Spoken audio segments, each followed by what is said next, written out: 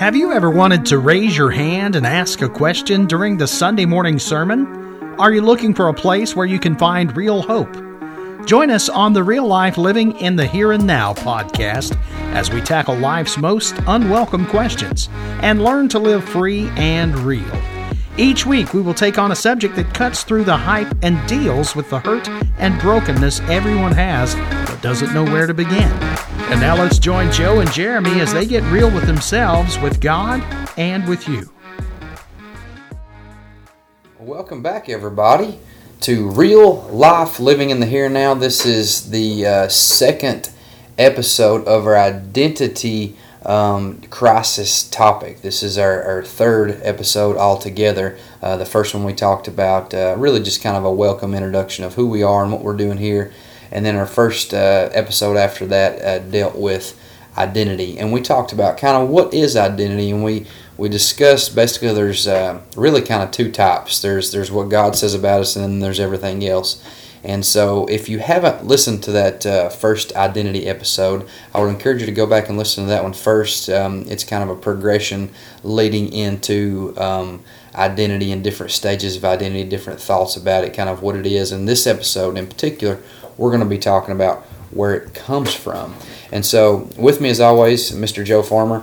Can you give us a little summarization of what we talked about last week and really what identity is before we move into where it comes from?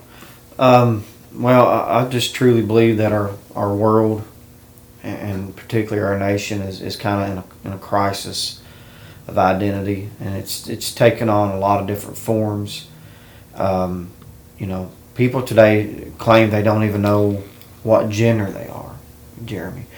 And, that is just heartbreaking to see people today that just don't know who they are. So there's a crisis today. Your identity is simply stated as just knowing who you are in God and who God is in you. And that's just as simple as I know to state it. And anything outside of that is really a false sense of identity.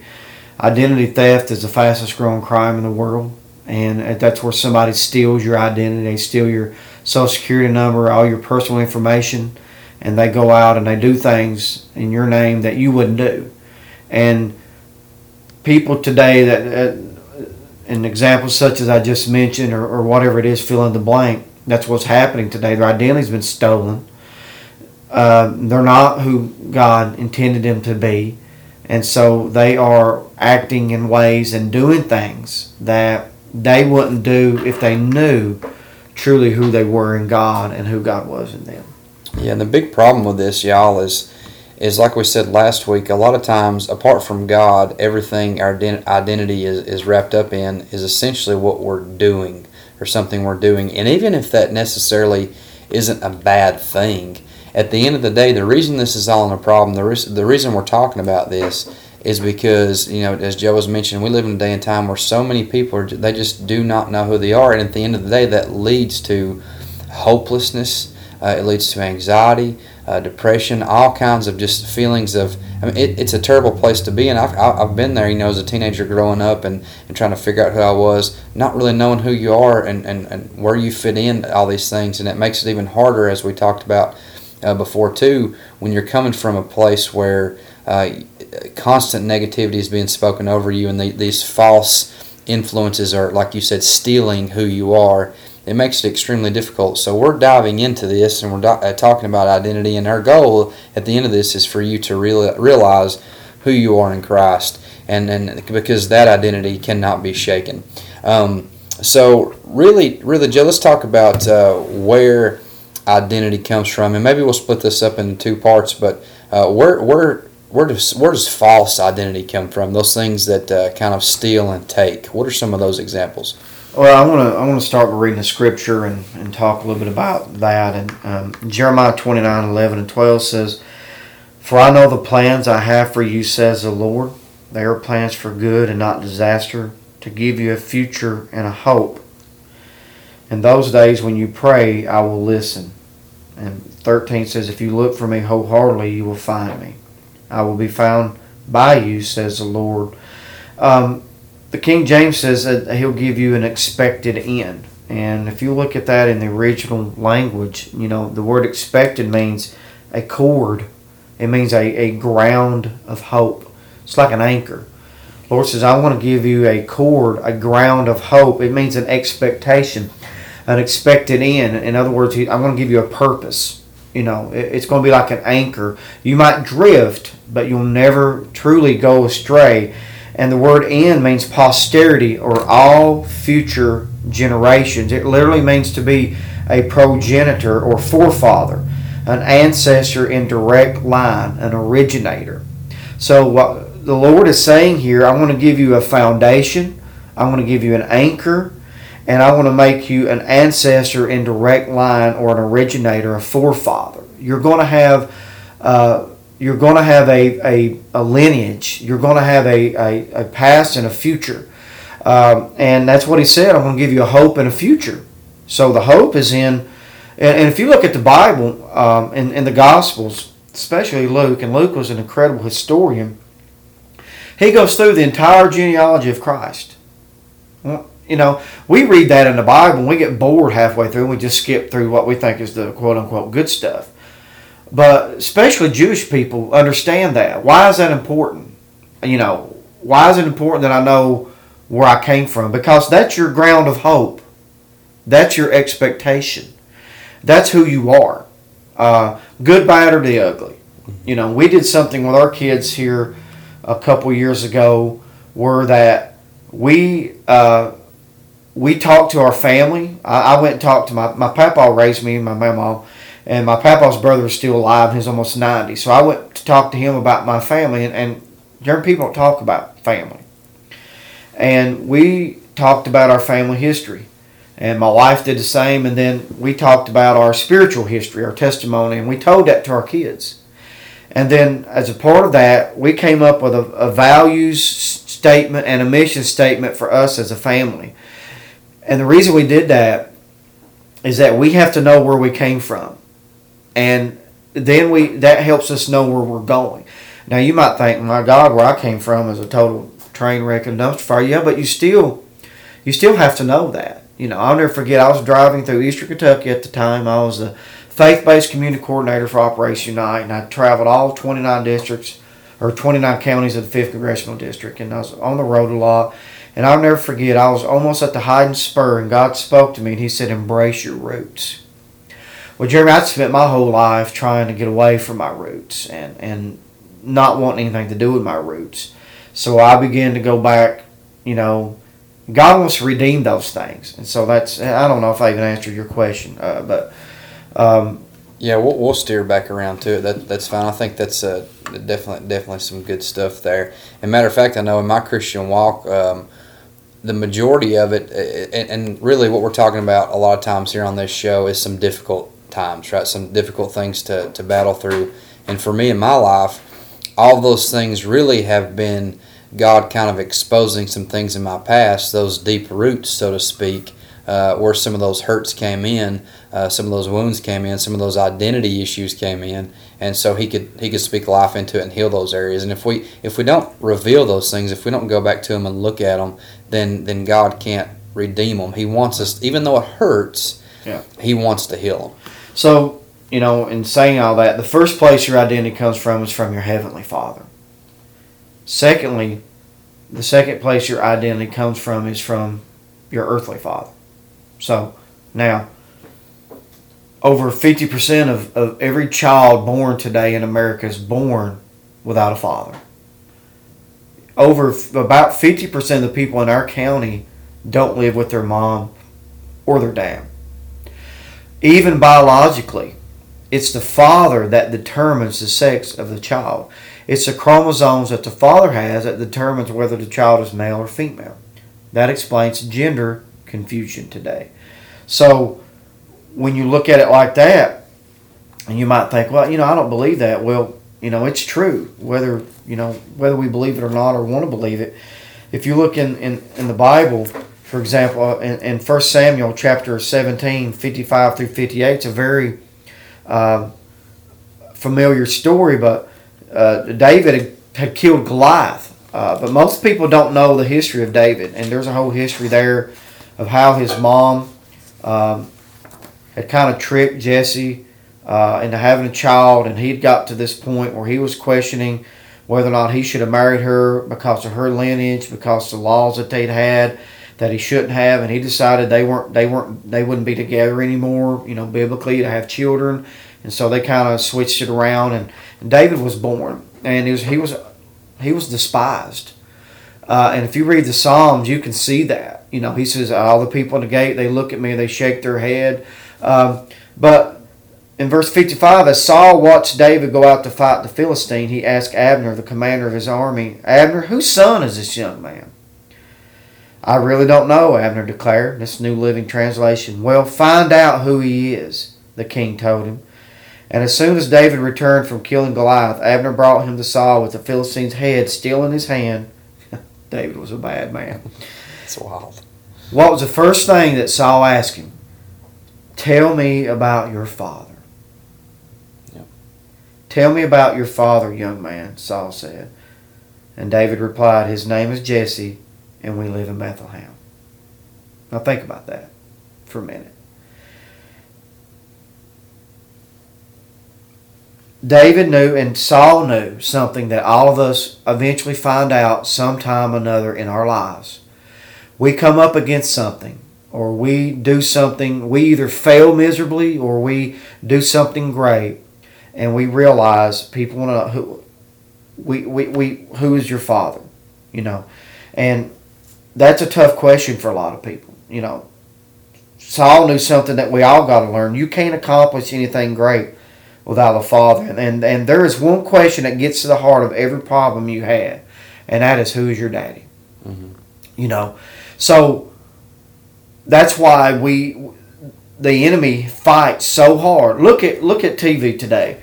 You cannot find one sitcom, one movie that the man, unless it's made by somebody from a biblical perspective, the man is not a complete idiot. He's not made fun of by his children or his wife. He has absolute no authority in his home. He gets zero respect from his. I challenge you. Turn the tape. Find me one. And that's on purpose, because the devil knows if he can destroy families, he can destroy lives. So we've got people out there today that simply don't know who they are because they don't have a father, or you have a father, but he may not be a bad person, but he never told you who you were. And the definition of a father wound, Jeremy, is the difference between what your earthly father can give you and what your heavenly father can give you. So even if you had the greatest dad in the world, he's still not your heavenly father. So there's always a difference there. Yeah, it always comes back to us having to realize, what our heavenly Father says about us. And like you were saying, my dad, I was raised by my grandparents. My mom and dad split up when I was little, and both my grandpa and my dad are, quote unquote, good people. But my grandpa especially, coming from an older type mentality and things like that, they were not very good at telling me who I was. And so that left me, even though they never really, like I said, they weren't bad people, so to speak. They weren't abusing me and things like that or whatever have you. But at the same time, I was still left really not knowing who I was. And not that was until, I met Jesus and learned what he said about me, and him being my heavenly Father, where I found that true foundation. So we know that our heavenly Father gives us our firm foundation, our genuine, true identity. What are just real quick? What are some things? Because a lot of people may be in this place of, okay.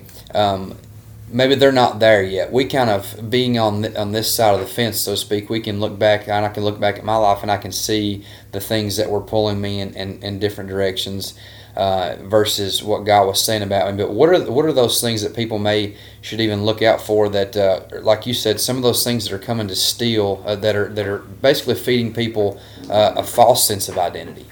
Well, let me just, and I hope this will answer your question, and if not, I'm sorry, but let me go through. First of all, you might think, I don't believe that. Let me give you some stats on fatherless children. Okay, They account for 63% of youth suicides. 90% of all homeless and runaway youths don't have a father. 90%. 85% of all children that exhibit behavior disorders. High school dropouts is 71% of all high school dropouts don't have a father. Juvenile detention rate, 70% of juveniles in state-operated institutions. As far as substance abuse, 75% of adolescent patients in substance abuse center. They account for 75% of rapists motivated by displaced anger. And to back up that data, a 2016 report of teenagers placed in juvenile residential facilities shows that 45% were living with only one parent at the time. And that's a significant difference when compared to 30% of teens in two-parent homes.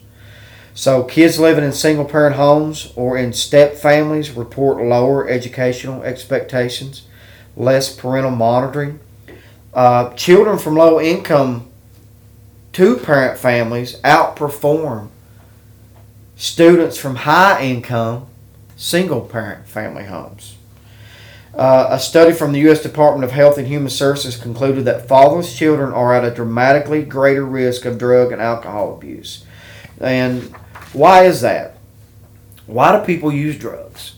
We got the government spending billions of dollars trying to help people get off drugs.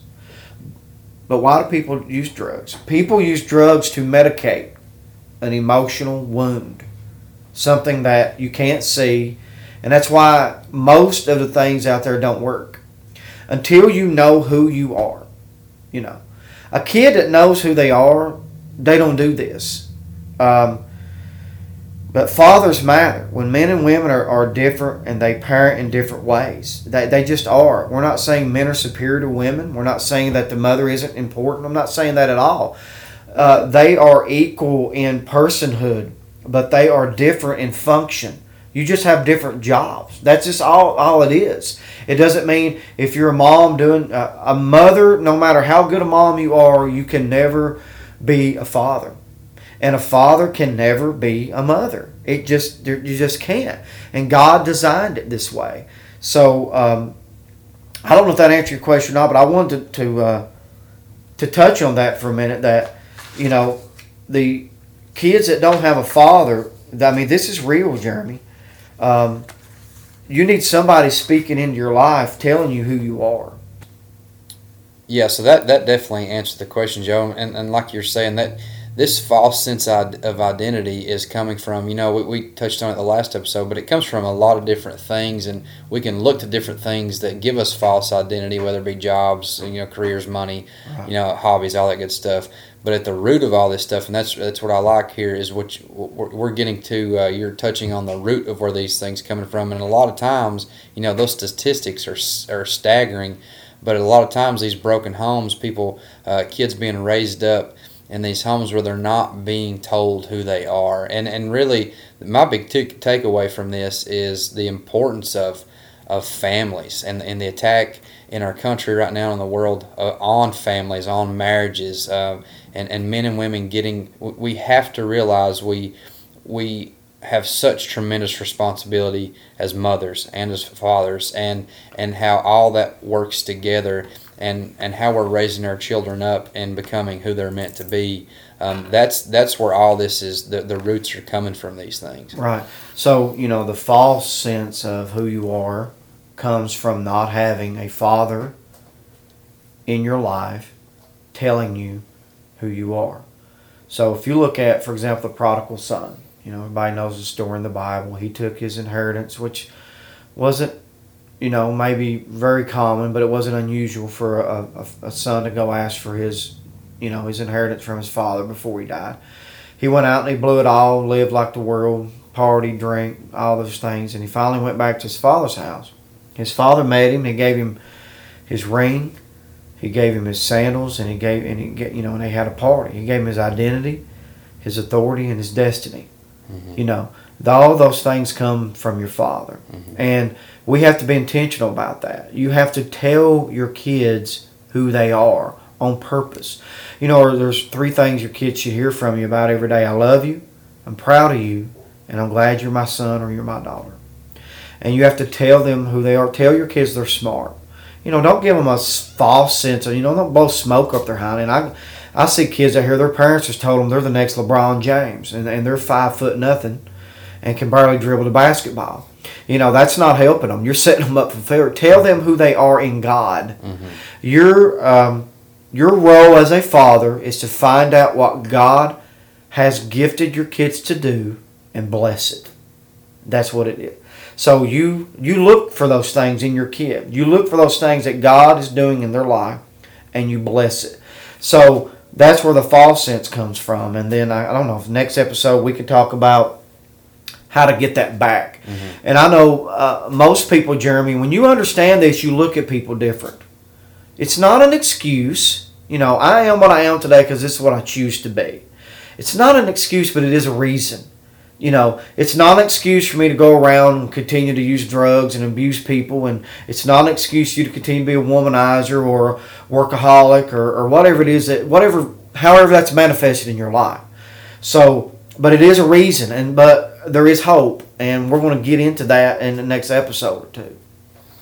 Yeah. The next episode we'll talk about how do we change this and things like that, and we have to realize that a point I want to wrap up with too is no matter how good of when we talk about families and our roles and things like that, even if I'm just a good dad apart without God, I'm still it's going to be false. Our sense of what we speak over our kids and our sense of identity for ourselves has to come from the Father, and it's so true.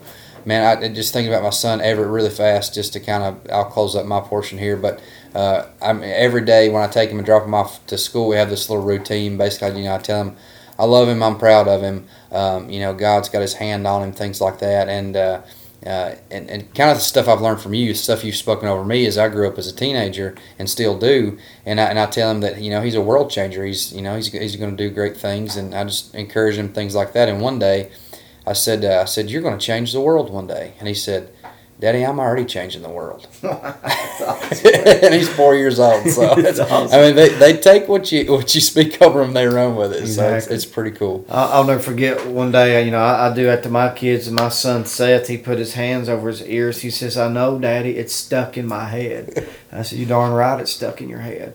That also poses some challenges too, but we'll get into all that. And listen, we appreciate you guys tuning in to Real Life, Living in the Here and Now.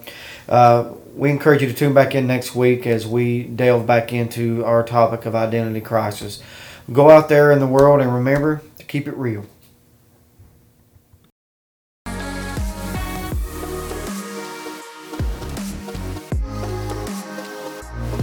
Thank you for joining the Real Life Podcast. You can subscribe to our program anywhere podcasts are available. Stay up to date by subscribing to our show. Join us next week as we tackle real life together.